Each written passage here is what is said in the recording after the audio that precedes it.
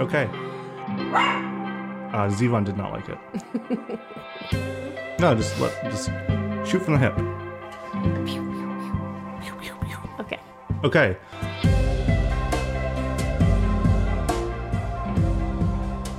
Hello, and welcome back to Famous Last Words, a filmmaking podcast, a filmmaking podcast, a film-making podcast. Making podcast. Yes, thank you. That was not the cue. Oh, okay. Okay. Today we are joined... Oh, so we're not related. I'm Andrew. You're Teresa. We're not related, except... By marriage, not blood. By marriage, not blood. We're also not related to our guest, who is named... Oh, it's me. It's Tiaja. Oh, sorry. My name's Tiaja. I didn't. Do you want a better cue? Nope, it's fine. I'm Tiaja. I'm not married to anyone in this room. Or related. I do think related. You could be clearer on the related by marriage in that you are not like in-laws. You are married to each other. It's usually better. We usually do the intro a little bit better. It's usually pretty clear you've never listened to an episode. I understand. No, I actually listened to 2 episodes on the way here, but that's fine. One of them was your Everything Everywhere episode, which is why I came in hot. You came in very hot. Yeah. Mm-hmm. So Tiaja, you and we've known each other we met right both of you during the pandemic? No. We met 2019 is when we filmed Dangerous Creation. the end of because I was like one of the last scenes. Mm-hmm. I was there for like 3 hours. Yeah, it was 2019. That was 2019. That sounds right. And then we like met back up to do the voice. Yeah, I just ate a lemon peel. Got a little rind in your mouth. Yeah. We met back up to do what was it, like the green screen stuff and the voiceover of me getting beat to death. Oh, Very right. helpful. Yep. That I don't think got used. The sound did, yeah. Did it? A little bit. We Okay. changed it up a little bit. Okay. But yeah. I was like, I didn't hear it, and I was like a little annoyed just because of how uncomfortable it was to do. I think it was the bedrock of our friendship, though, so I'm okay with it. Yeah, that's how we got to know you. Yeah, that was it. Like from then on out, I was like, that's it. Like if I can do that with them, I guess we're friends. It's true. So you played Theo in... Yeah. Who was repurposed into another character. I don't know their name. No, you were repurposed into Charlotte. Yeah. Charlotte. Yeah, That's like the worst thing. I feel like such a I'm not big enough to like justify talking to people about a film that I'm in and not knowing my character's name. I was like, who am I, Gwyneth Paltrow? Like, what is this? I don't know. I'm somebody. I'm in it. I die. I don't know. I'm like a ghost for like most of the movie. It's fine. Spoiler. So yeah, if you want to see the movie that was just spoiled, you can always watch. It's a podcast. They don't know what I look like. They won't know who I am. It's true. Watch Dangerous Creation on Tubi. Hey, shameless plug. Shameless. Okay, so first up here, here's the cue. Ooh.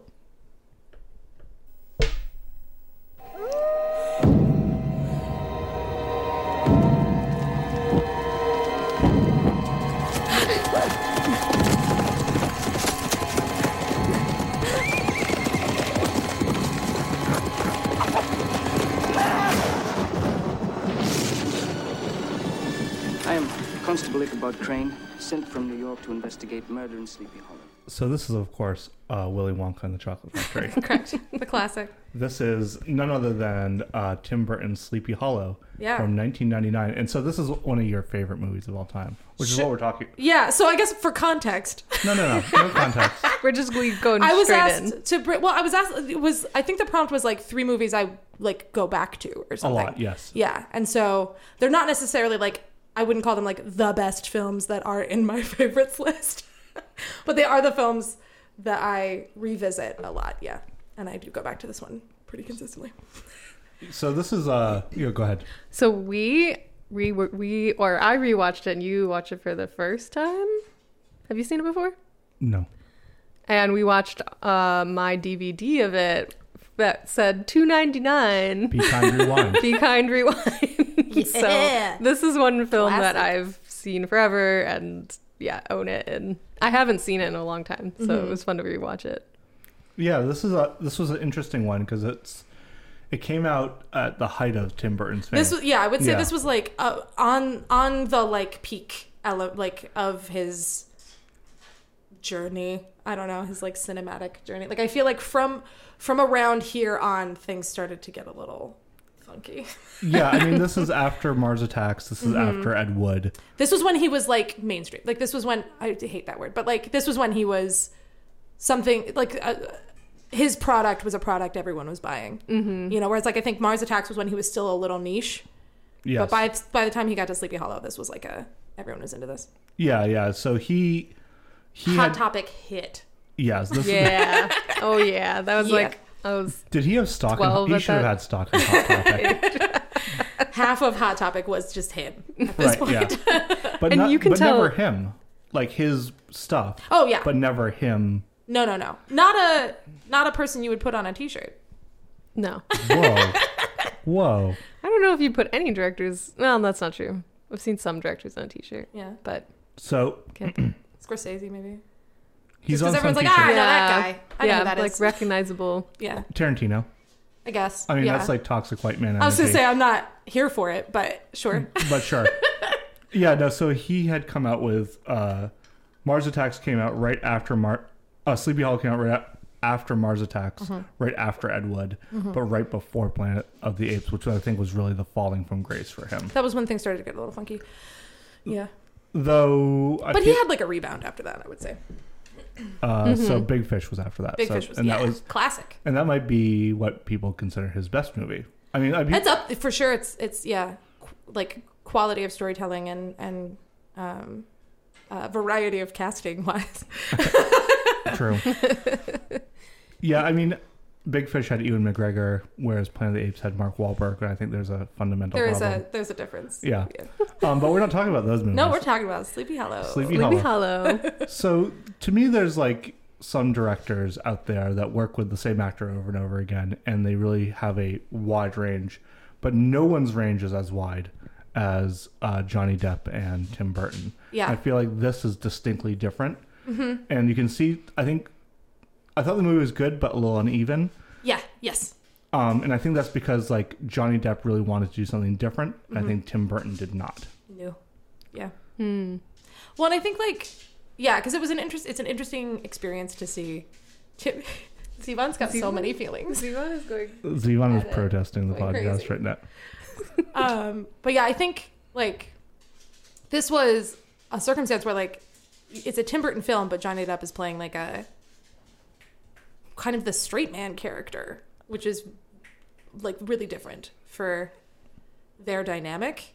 I think one thing that kind of like bums me out sometimes seeing some of the other projects they've worked on together is that because he was playing the straight man character, he wound up funnier than he's ever been in a Tim Burton film. Right. And that was always like a really nice thing. This dog's furious. But it's also like, it's a relatively understated film for that Very team. much so. Yeah. It's still very, when Christina Ricci gets out of the carriage at the end in the like black and white striped dress, you're like, there it is. Yes. Yeah, there it is. Or when like Christopher Walken just bites Miranda Richardson's mouth out, like you're like, okay. There's a few like very Tim Burton-y special effects, very- like the snakes coming out of the eyes. Yeah, and like, yeah. The kids, the two twin girls with one with a stick Yep. in the wilderness. and Fantastic. I just like that's very Tim Burton. And the blood is, I don't know, for me that's always like, that's Tim Burton, is like that crimson too thick blood, that like acrylic paint blood is like, here we are, we've done it, we've made it. Yeah, I guess he really wanted to make a movie that was similar to like a Mario Bava movie, like a giallo thriller, and that's why he really likes that that color blood, that like very contrast, the almost monochromatic. It works. Yeah. Because even in his most realistic settings, that blood reminds us that it's always a fantasy. Right. Yeah, and the movie's very, it's not black and white, but it's very like contrasty, Yeah. desaturated, like Everyone's skin is gray, and not like cute gray, like right. gray. Right, but this is before the this is kind of early on. This is before the Helena Bonham Carter administration in the Tim Burton's world. But I do think this was a sort of spiritual predecessor to their Sweeney Todd. Sweeney Todd. Oh yeah, that has similar vibes. And even you could say like Corpse Bride, which I know is a stop motion movie. No, There's yeah. a lot of similar. It's like if you took Sleepy Hollow and Nightmare Before Christmas and like squooshed them together, that would be Corpse Bride. Yeah. Yep. It's fun. Go ahead. Oh, I was gonna say the thing I remember about it from when I was younger, and I think I did watch it a lot. Like it definitely has one of the, it's one of those like comfort films. I used to be able to like literally, you turn the film on, I could like with the film, I could recite all the way to the end. Oh wow! That's why I come back to this film a lot, is that it's like I went through a period, like this came out like at just the right time. I was just the right age. I was like in high school. I was just becoming spooky, Same seas. beginning a lifelong journey into gothdom. And this film was like just weird enough that I felt like properly Hot Topic, but just chill enough that my parents were like, please stop. Like, you know? Yeah. The thing I loved was the tree. Like the tree stuck in my head forever. It's so and good. the tree comes up. That tree comes back in his films. Like really, like it's such a distinct. And when he like pulls that bark, and it has that like. It's still kind of gross. Yeah. Or like the tree being birthed from the horse being birthed from the tree. Yeah. Well, like, when he pulls the bark, that big piece of bark off, the like this was not a preset chunk of bark off, and it has that like sinew to it, and then the little heads faces, fall down or whatever. Yeah. But the other, when he's like hacking, like that's the other thing is like the little things that I've learned since then, and like the fact that like when he's hacking at it, they like didn't tell him that it was gonna have blood. And so the way he like starts hacking and then like stops and like kind of closes his eyes a little like is because no one told him that was gonna happen. Oh, he is very funny in that movie. He's with so those funny. Little like things. Because he doesn't like, they don't let him be like small. In like Tim Burton wants like big, crazy, kooky cartoon Johnny Depp, and he's very good at that, you know. But I think it makes people forget like the depth that he's capable of, and the subtlety, and like the more you let that man just kind of like be, the better. Because he has these little and you see it in like Edward Scissorhands. Like my favorite like I love Edward Scissorhands, but like my favorite moment is just when he's like drinking the vodka lemonade and he like doesn't know it's gonna be vodka. And he's just holding the straw in his mouth and like just sucking like sorrow through this straw. And like, that's it. He's just chilling. So sad. And like, so funny and so small.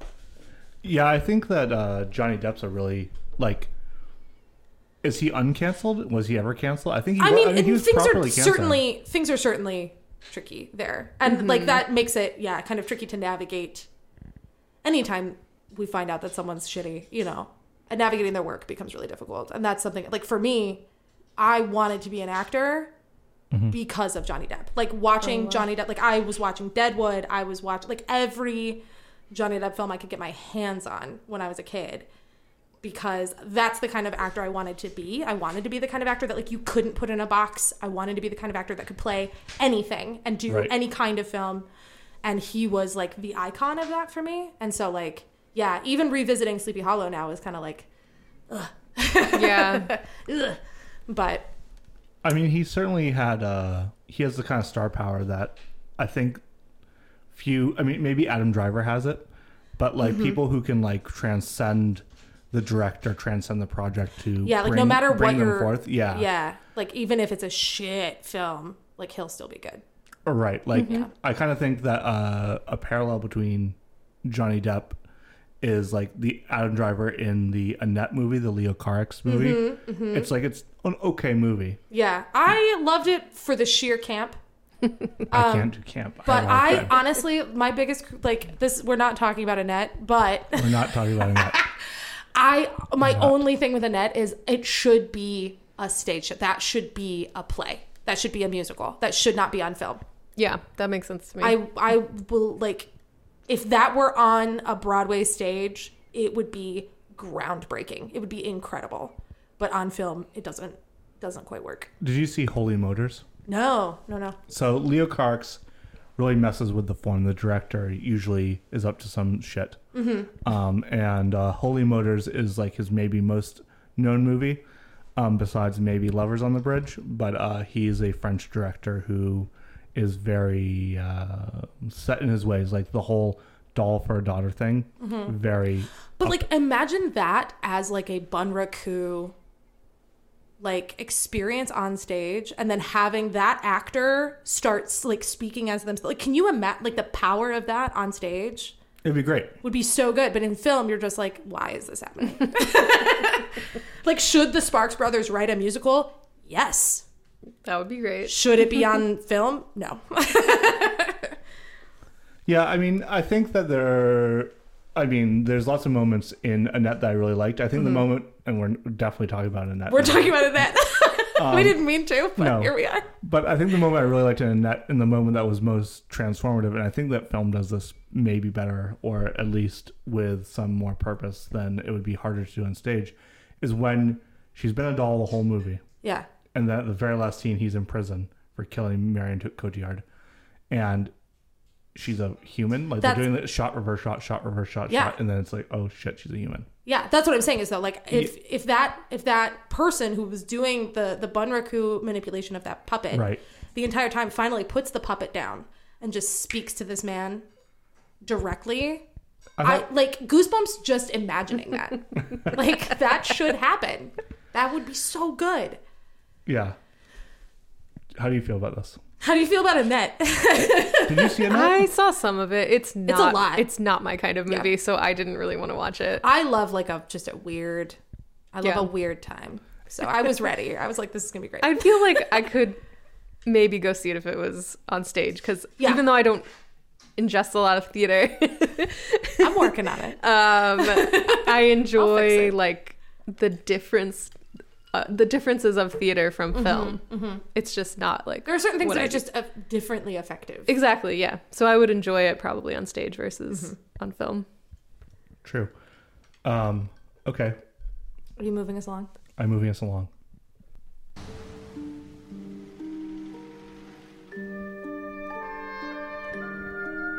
You low a sad oboe. How'd you hurt your arm? My hip. Me too. I'll tell you a story. Close your eyes. There were 5 of them. Beethoven 7. The Indian. Second movement. The ex-slave. An explosive expert. Charles Darwin. And the masked bandit. They had one common enemy. Governor Odious. So number 2 on our list is, on your list. My list of films I go back to. Films you go back to is from 2006, The Fall. Not to be mistaken with the movie about the 2 girls on the tower. Yeah. Not to be mistaken. I think it's just called Fall. Which I watched. Or the show about the serial killer in Belfast. Also called The Fall. The Fall I also watched on that same flight that I watched Elvis and Green Knight. I watched The Fall. Oh, okay. Which one? The one with the girls on the tower. The one with the girls on the tower. How was it? Not good. Okay. Not great. It didn't look like my kind of thing. I fell asleep. Well, no, I was not watching that. It was next to me. Fall asleep during like every film though. I was on a plane to Spain. I'm gonna fall asleep. Fair enough. So The Fall is a movie that I saw. It's very hard to find nowadays unless you have it on Blu-ray or DVD. Which we don't, unfortunately. Which we don't. But you will. It was on Netflix. It's hard to find. Can we even buy it? It's on the Blamazon. They got the It's on the Bezos. Blu-ray for like $20. Oh, okay. Well, we're doing that. Okay. Sorry, go on. But this is a movie from 2006. This movie, I think, there's a few movies out there that are quasi-lost films in the sense that, like, this movie was on Netflix for a really long time. Early in when Netflix was a streamer. They've been around for like, over 10 years now as a streamer. And this movie is not lost entirely, but it's a rarer find. And I think this movie's kind of hard to find because I would have paid money to watch this on a rental site, and we could not find it. Yeah. So This movie is like it pops up on rare occasion. Yeah, it was on Amazon for like a little bit, like Prime for like a little, or not Prime. What's the Prime Video? Yeah. It was on there for like a little while, and then it came down. It'll pop up from one service to another on occasion. This is why you just gotta buy DVDs. I don't buy a lot. I own like 3 DVDs. I'm like that character from the Blink episode of Doctor Who. But The Fall is one of them because I can't trust that I'll be able to watch it when I want to watch it. And it's most of the time that I want to watch it. I think this is a movie that I think the 2000s, like 2000 to 2010, there's a lot of more experimentation than is done now. In a way, sure, I mean, I think there's a lot more movies made for $5 million.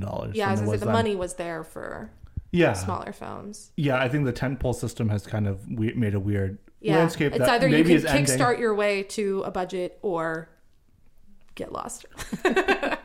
But The Fall is a movie that is like visually on par with any movie ever.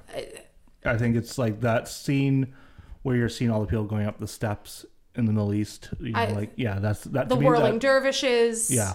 This was the first film I think I watched that I always watch films usually like for a long time. I'd watch them from the point of view of like a performer, and I would watch films like and pull them apart as like an act. Like, what are they working on? What are they doing? Because I can't ever just watch a film and enjoy it. I have to like pull it apart. I think The Fall was the first time I watched a film and like gained an appreciation for editing. Until that point had never watched a film for editing. And like, not only was this film is like where I put this film in a very, very, very delicate bucket of what I would say are perfect. I think this film is like perfect. I don't think there's a misnote. I don't think there's a moment that isn't exactly what it should be as far as storytelling. But it also like you've got him that twist of the hand into the dervishes, the monk fading into the landscape of like the stones. Right. It's stupid. It's so good. It's a film that sticks in your head forever because I saw this when I was really young. Like, it must have just come out. And I remember I loved it. It just has like such a vibe. And it feels vast. It's so beautiful. And yeah, it just like at that time, films like that were not coming out. Like, again, like that middle budget with like such a profound feel to them. Like you had your big blockbuster and then you kind of had like indies, but this was like somewhere in between. Yeah, and it just left such an impression. I loved it so much. And I think much later, like I made you watch it. I was like, oh, you have to watch The Fall. Like I haven't seen it in forever. Let's watch it. And I think we streamed it on like a tiny laptop at that point, but your white laptop. Probably. Yep. And yeah, even watching it years and years later, I felt the same way. Yeah. So this is directed by Tarsem Singh, who is I'm guessing an Indian director. And he did a lot of music videos, but he also did The Cell, which is another movie that people everyone loves The Fall who sees it. Oh, Sivan's got feelings. But The Cell is a movie that a lot of people didn't like, but I'm guessing that like he is looking at his IMDb, he is primarily a music video director. And I never made that connection between The Fall. Yeah. But it is 100% like visually storytelling. To the highest degree. Like the guy on the horse and the orange wall. Yeah. Yeah. I was also super into like Adam and the Ants that time. And they've got like the same makeup like he wore.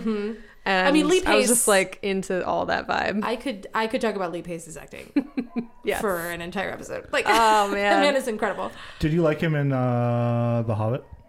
Yeah, I thought he was great. Did I enjoy The Hobbit? No, but I'm not the target audience for The Hobbit. The one shot of a GoPro. Who is? Do you like him lounging like Jareth on that? I still haven't seen Bodies. I've heard it's good though. I really like Bodies. And I'm surprised how much I liked it. I made him watch it. I've seen it like 3 or 4 times now. Yeah.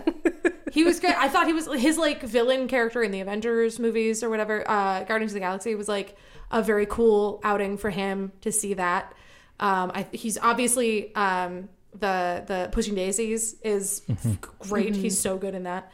And this film I think was like a cool spot for him to be in.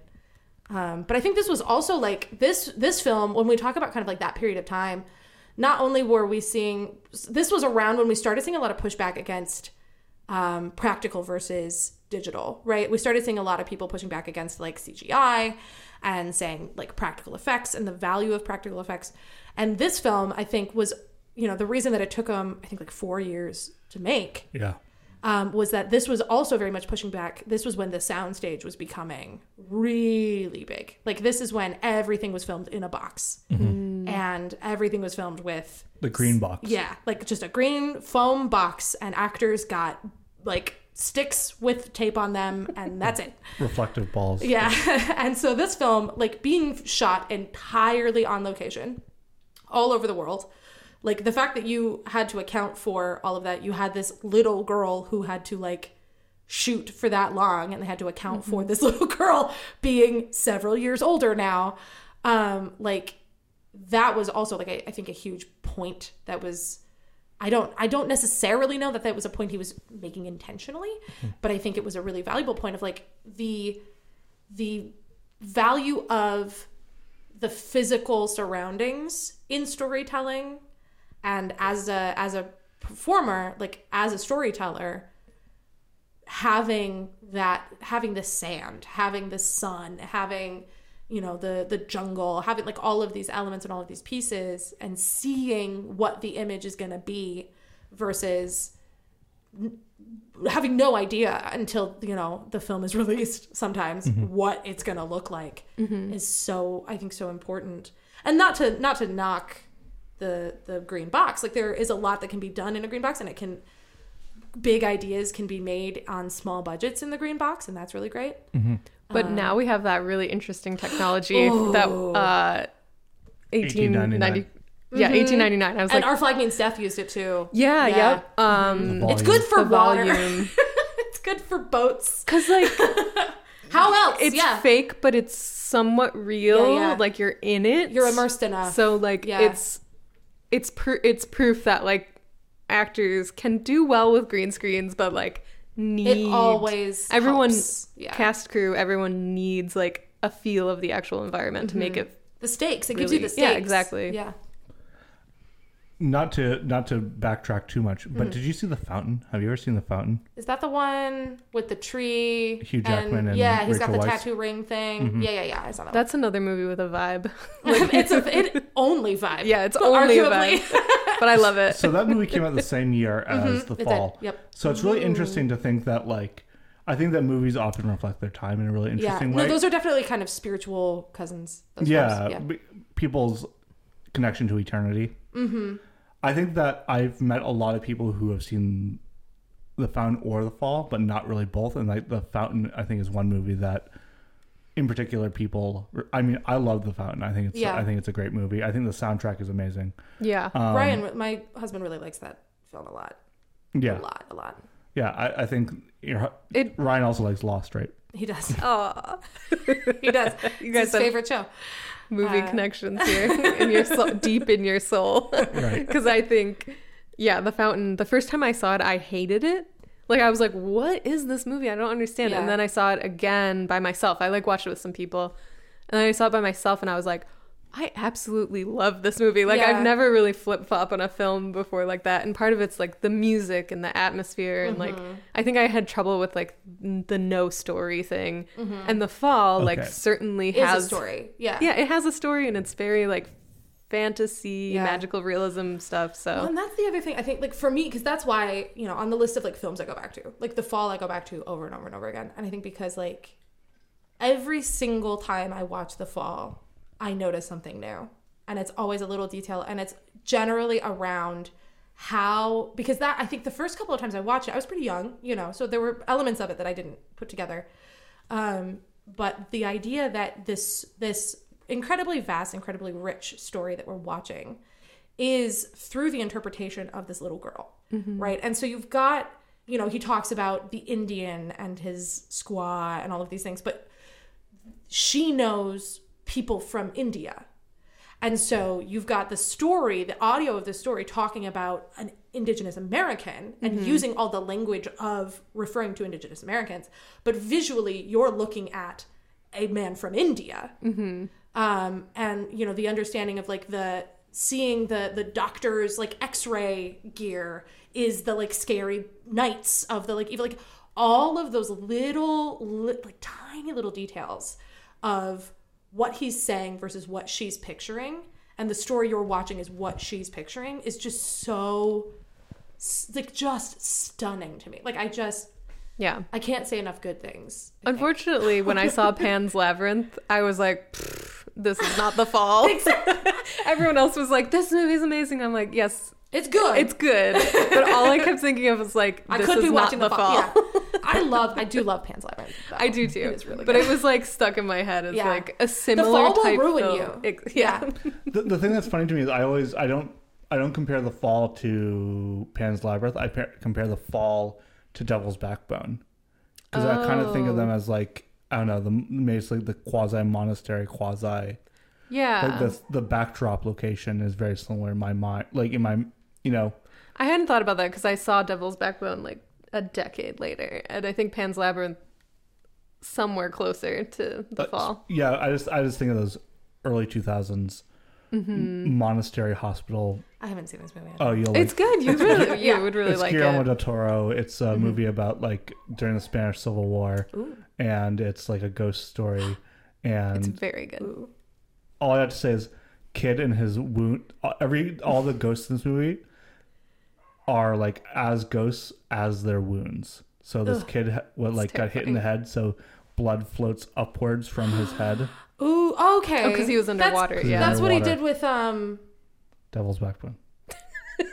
You're exhausting. Don't give me that look. No. What was the Crimson Peak? Oh yeah. He Crimson did Peak that was effect like with Crimson Peak too. Yeah, Crimson Peak was the like more like Commercial, ratcheted up yeah. version of this. Yeah. Devil's Backbone was like very practically. Yeah.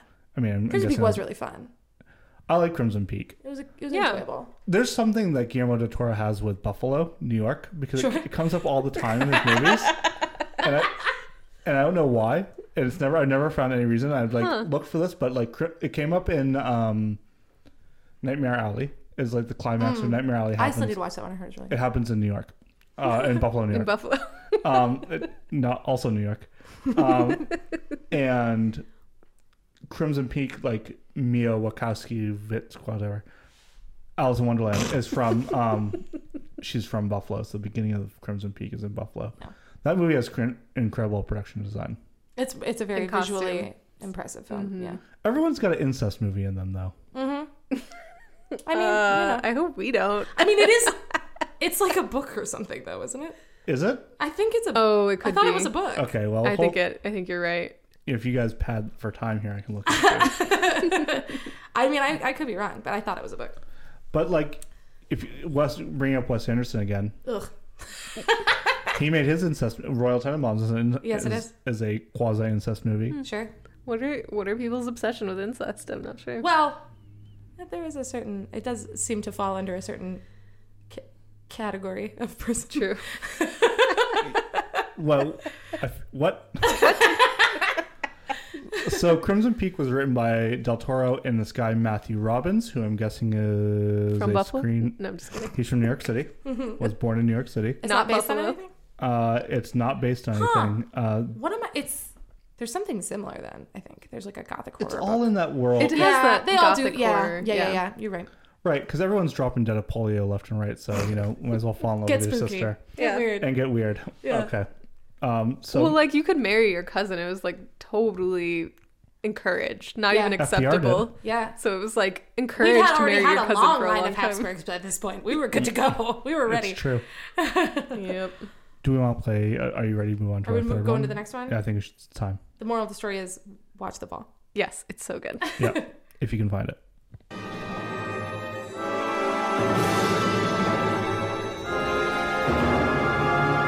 I was 18 when I got married.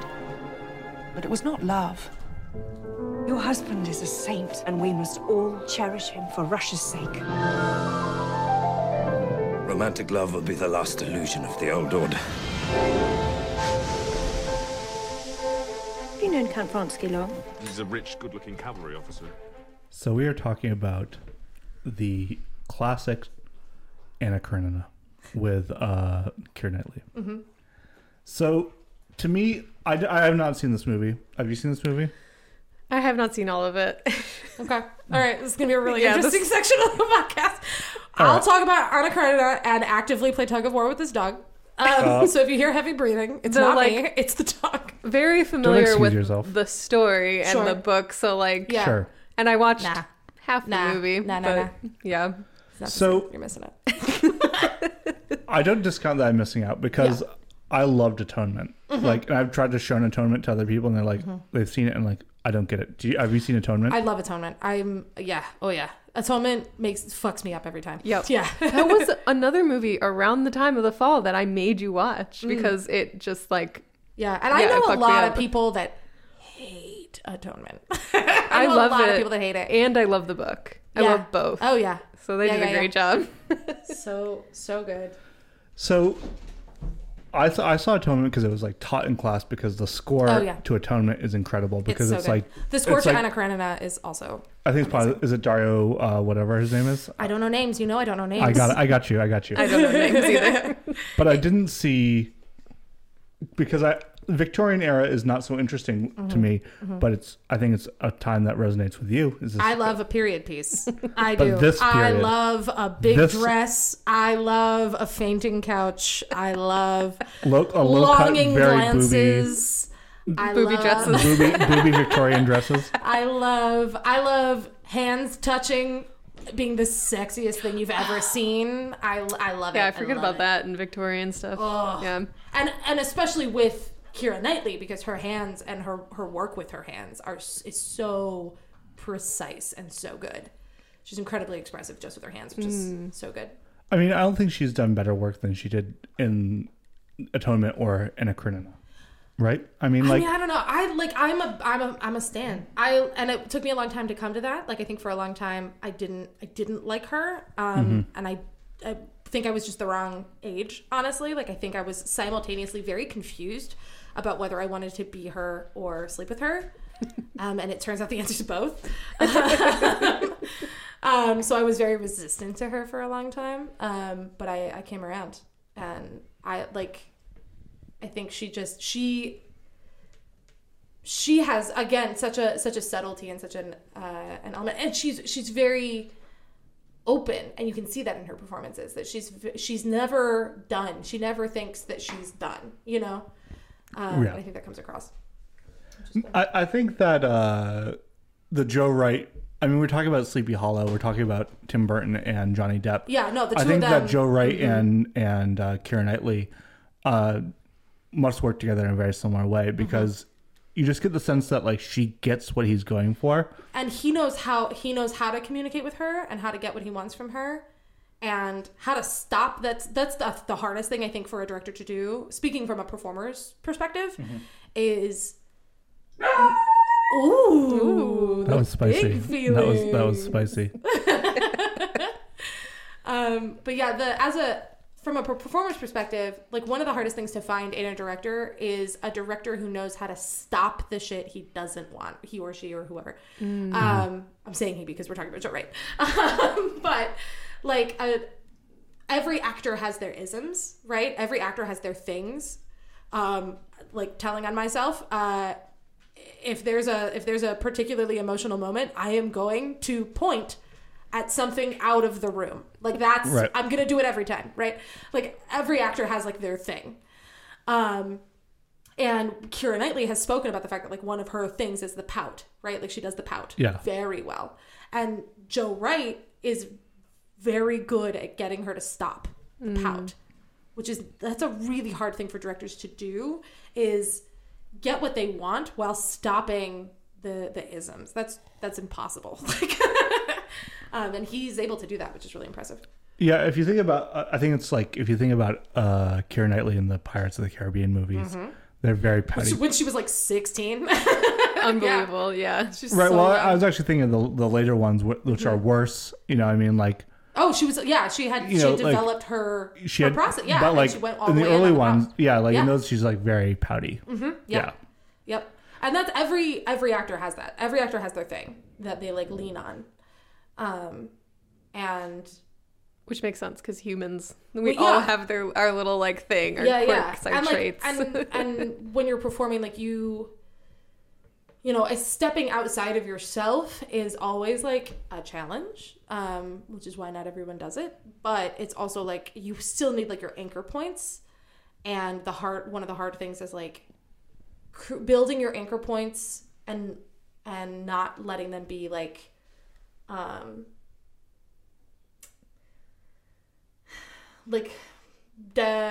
distracting from like from the.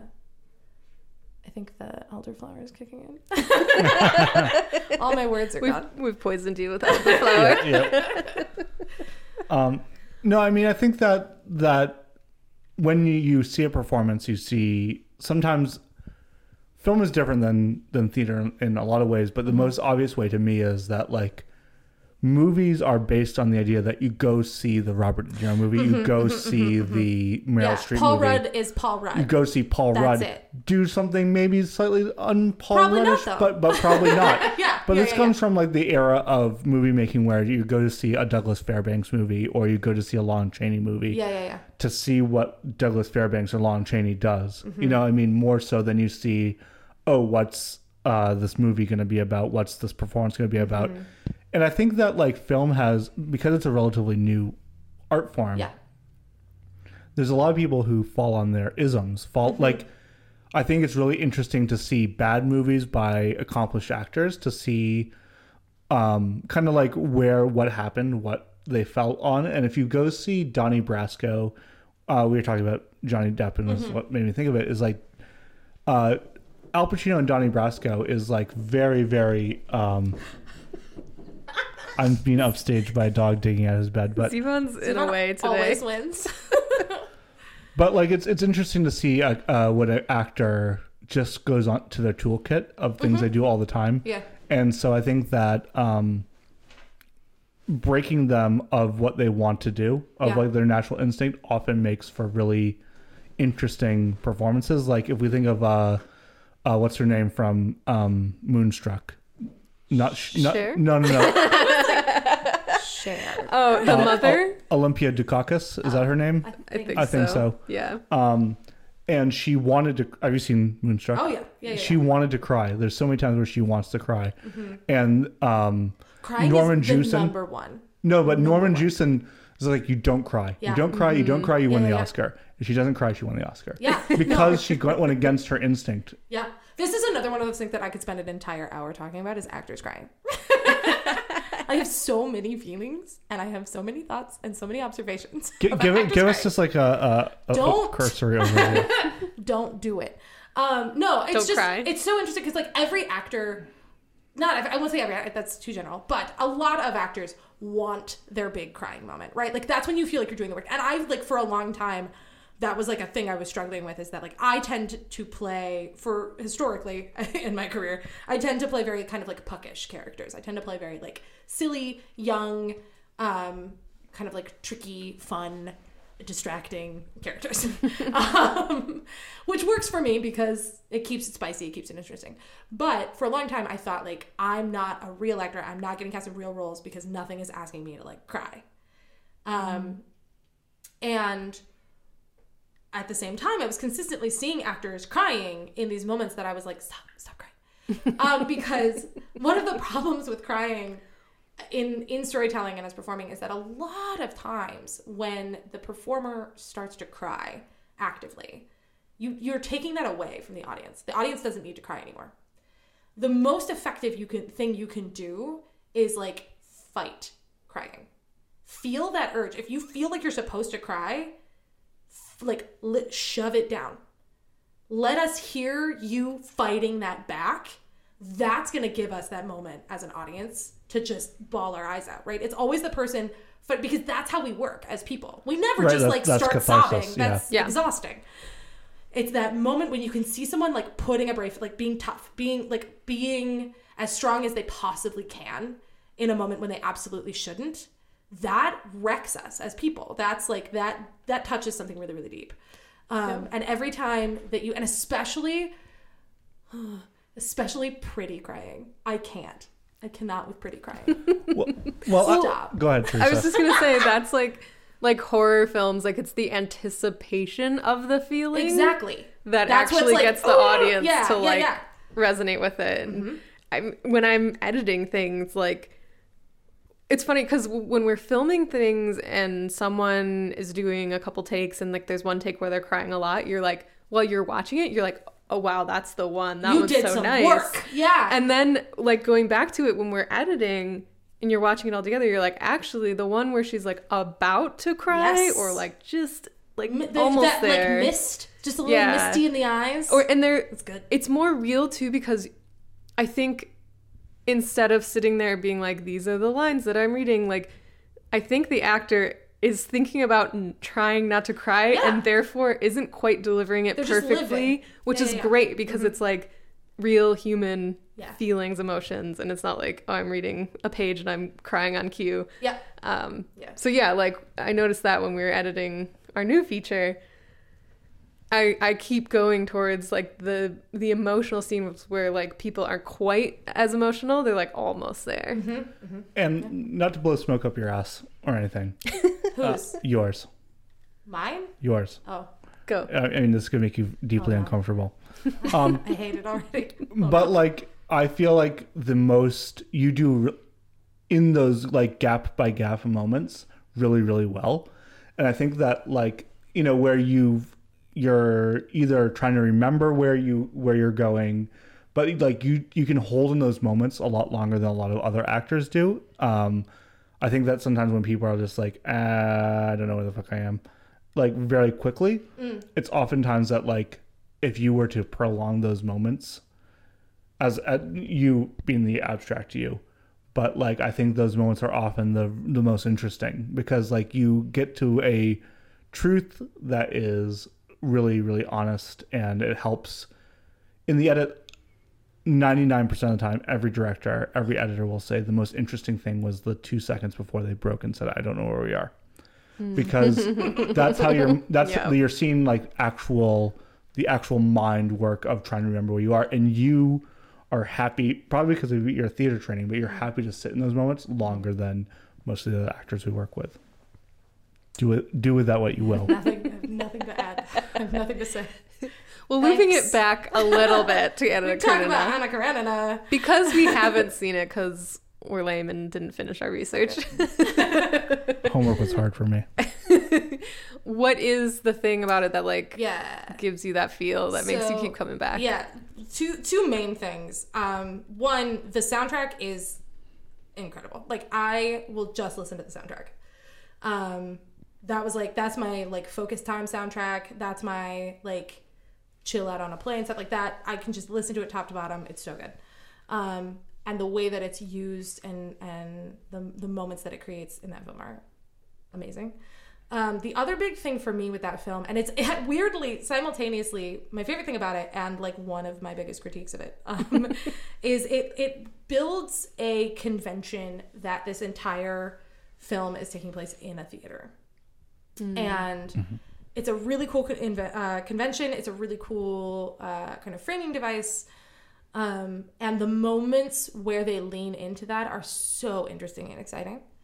But I do wish that they leaned into it more in the film. Because there are times where like you forget that that's what's happening. And maybe that's the point. Maybe I'm just needy, but I wanted more of it because it was so interesting every time it happened.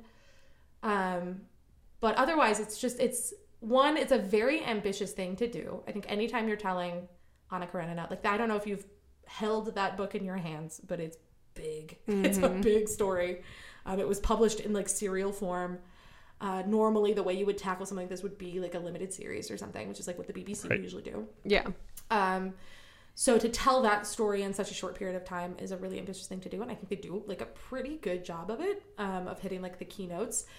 It's also one of the few times I think I've seen that story represented where like one of the reasons I always struggled with the book and with other interpretations is that like Karenin is he's a good dude, you know? And he doesn't really deserve what happens to him, for the most part.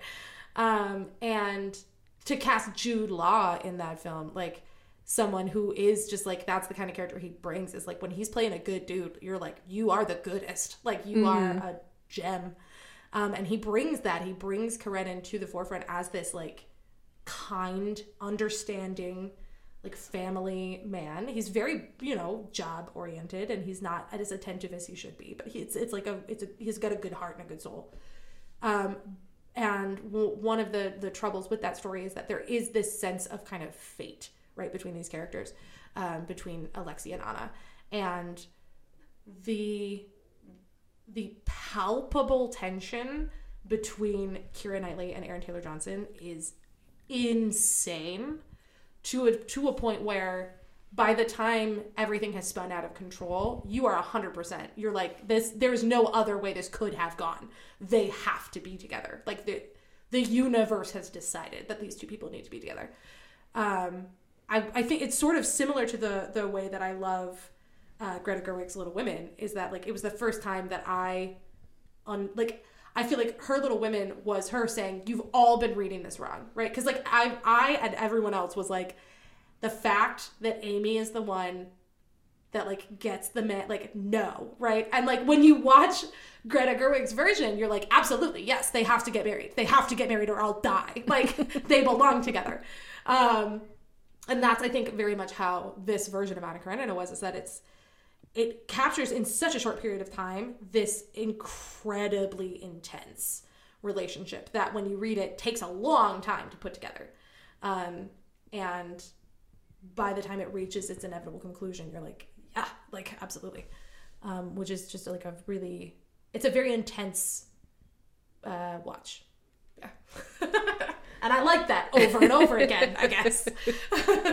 I do think that is, I mean, I love both books and films, but there is something powerful about like how quickly you can get to that emotion in film, and it takes like a little bit longer and it's a little more subtle in like a book. But when you do it right, it's exactly what you said. You're just like completely bought in. You're like, yes, absolutely. And it's something that is not done right a lot of the time, you know, which is like one of those things that like I'm grateful for.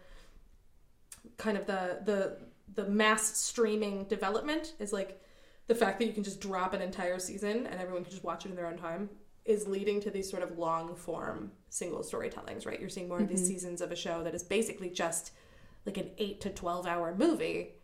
And I think that's usually where these kinds of stories thrive.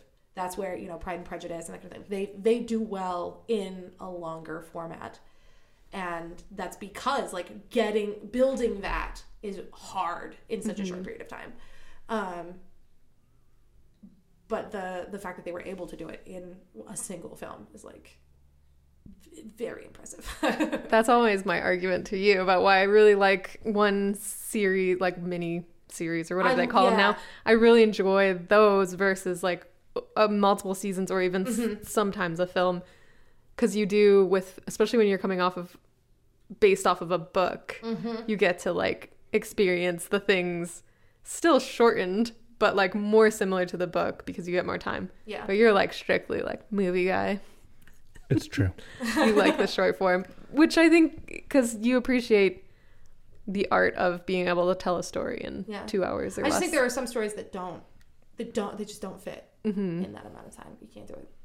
Yeah, I mean, in some ways, I think there's a phrase like the last of the wooden shoemakers. You know what I mean? And I think that there's a art to the 90-minute movie, the 100-minute movie. When's the last time I can't remember the last time I watched a 90-minute movie. I feel like every movie I've watched has been 2.5 plus. I'm dying. Yeah, it's a thing now. I mean, new movies? Yeah. Yeah. And we're not going. I'm going to signal that we're driving past this this turnstile, but we're not getting off at this time. That Everything Everywhere All at Once is obnoxious, and they're like, we're gonna fight. in the length, and that they show at 2 hours and 10 minutes they use the title screen. No, fuck those guys. No, that really bothers me. No. Nope. We're 2 hour TED Talk. I'm gonna do a 2 hour TED Talk about why you're wrong. No, not on our podcast. Not on our podcast. Did you watch the OA? Yes. Fully derailing. Okay. Right. Whoa. Hold the fuck up, though. So the OA dropping their title card 5 minutes before the end of the first episode. That's fine. That's okay? You're good? No. I don't remember that. They do. Oh, Okay, yeah. Okay, I love the OA, so let's not shit talk the OA. I'm not shit talking the OA. I'm shit talking your opinion. He like. I like the OA. Okay, the OA would have been. They did the exact same thing. No, the OA would have been better as a movie. Yes. Oh, fully agree. Yeah. It was too long. And Everything Everywhere All at Once would have been better as a 90-minute movie because we spend the last two. No. Can we? All right, we need to eat some yummy food, so let's wrap this up. It's getting toxic. It's getting toxic. Moving on to our last example here. Do we have time? Can we do a what? Our food is literally here. I have to look at it. Okay. Okay. We gotta do a pause. We're gonna do a pregnant pause. Well, that was a really nice pregnant pause. Food recovered. Food has been recovered from the front porch. No stray cats. No stray cats have eaten all the food. Which has happened once. It did happen once. So we're moving along to our mailbag segment, and this is from our very real person, Anita, Anida, Drink, Drink. What? Yes. It's, Who's prank mailing you and why? None of your business. And if you have a question, real or otherwise, you can go to our website and use the contact form. Real people, fake questions. I would like to point out that this is an actual person that submitted it with a fake name. Not Andrew made up. Not you. Because usually Andrew makes that doesn't happen ever. They're always legitimate people.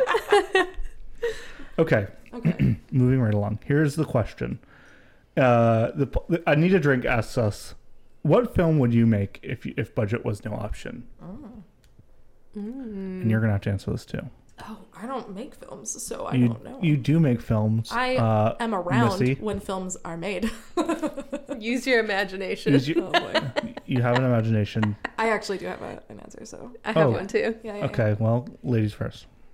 Okay. Mine would be a super over-the-top, like punk rock sci-fi romance action. Yes. I really want to make like... You're already on board for this. Yes. Yeah. I knew you would love this. In whatever capacity I'm allowed, I will be there. Yeah. Yeah. Like Baz Luhrmann style. Yes. But like sci-fi punk. What about you? The Buckaroo Banzai sequel. Right. Yeah. Hands down. That movie deserves its sequel, and I want to do it so bad. I was cleaning my bathroom today and like building how the first scene would work in my head today. And you act like you're not a filmmaker. I'm not, but I did that. So I cleaned my bathroom today too. Did not think about Buckaroo Banzai. Yeah, no, I want to do the Buckaroo Banzai sequel. I mean, obviously, I want to play Buckaroo Banzai if anyone will let me. But yeah, that's for sure, 100%. What about you, Andrew? Well, so we're all going to space, I guess. Yep. This was a hard question, so I don't think the Buckaroo Banzai sequel is supposed to be in space, but that's fine. Continue. I mean, they're all space-ish. There's aliens. It's an alternate dimension, Andrew. Okay, that's space for all intents and purposes.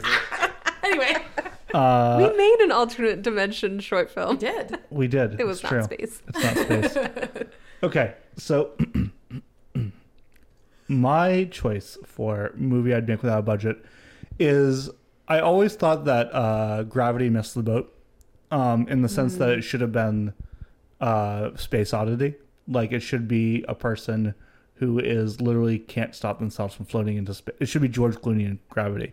Somebody who's floating into space and they're remembering everything, but they get farther and farther out into space and more time happens and they're slowly dying and they're remembering their life and they're remembering all these moments and they're all like little tiny vignettes as they are slowly dying and slowly suffocating into space. Wow. Which is what Gravity should have been. That's not a good time. But would be which very is also good. the title. It would be interesting. A really bad time by In space. In space. No, I like that idea though. That's heartbreaking, but cool. It is not. It would be fun for none of the runtime. So, well, I think we're about out of time here. I don't know how you two feel. It's dinner time. Yeah. Well, thanks, Tiaja, for showing up and being in our podcast. Happy to be here, and we'll have to have you back. So we'll see if the listeners want that. What is this music? It's the music, the great final act music to my miserable time in space movie. So we're gonna get flagged for copyright. Oh yeah, you should fade this out probably now. All the way, just go all the way, and now play our outro music. So thank you so much for watching or listening or watching your phone as the timer expires. This has been Famous Last Words. I'm Andrew Alden. I'm Teresa. And I'm around. Thanks for coming. Thanks for coming around.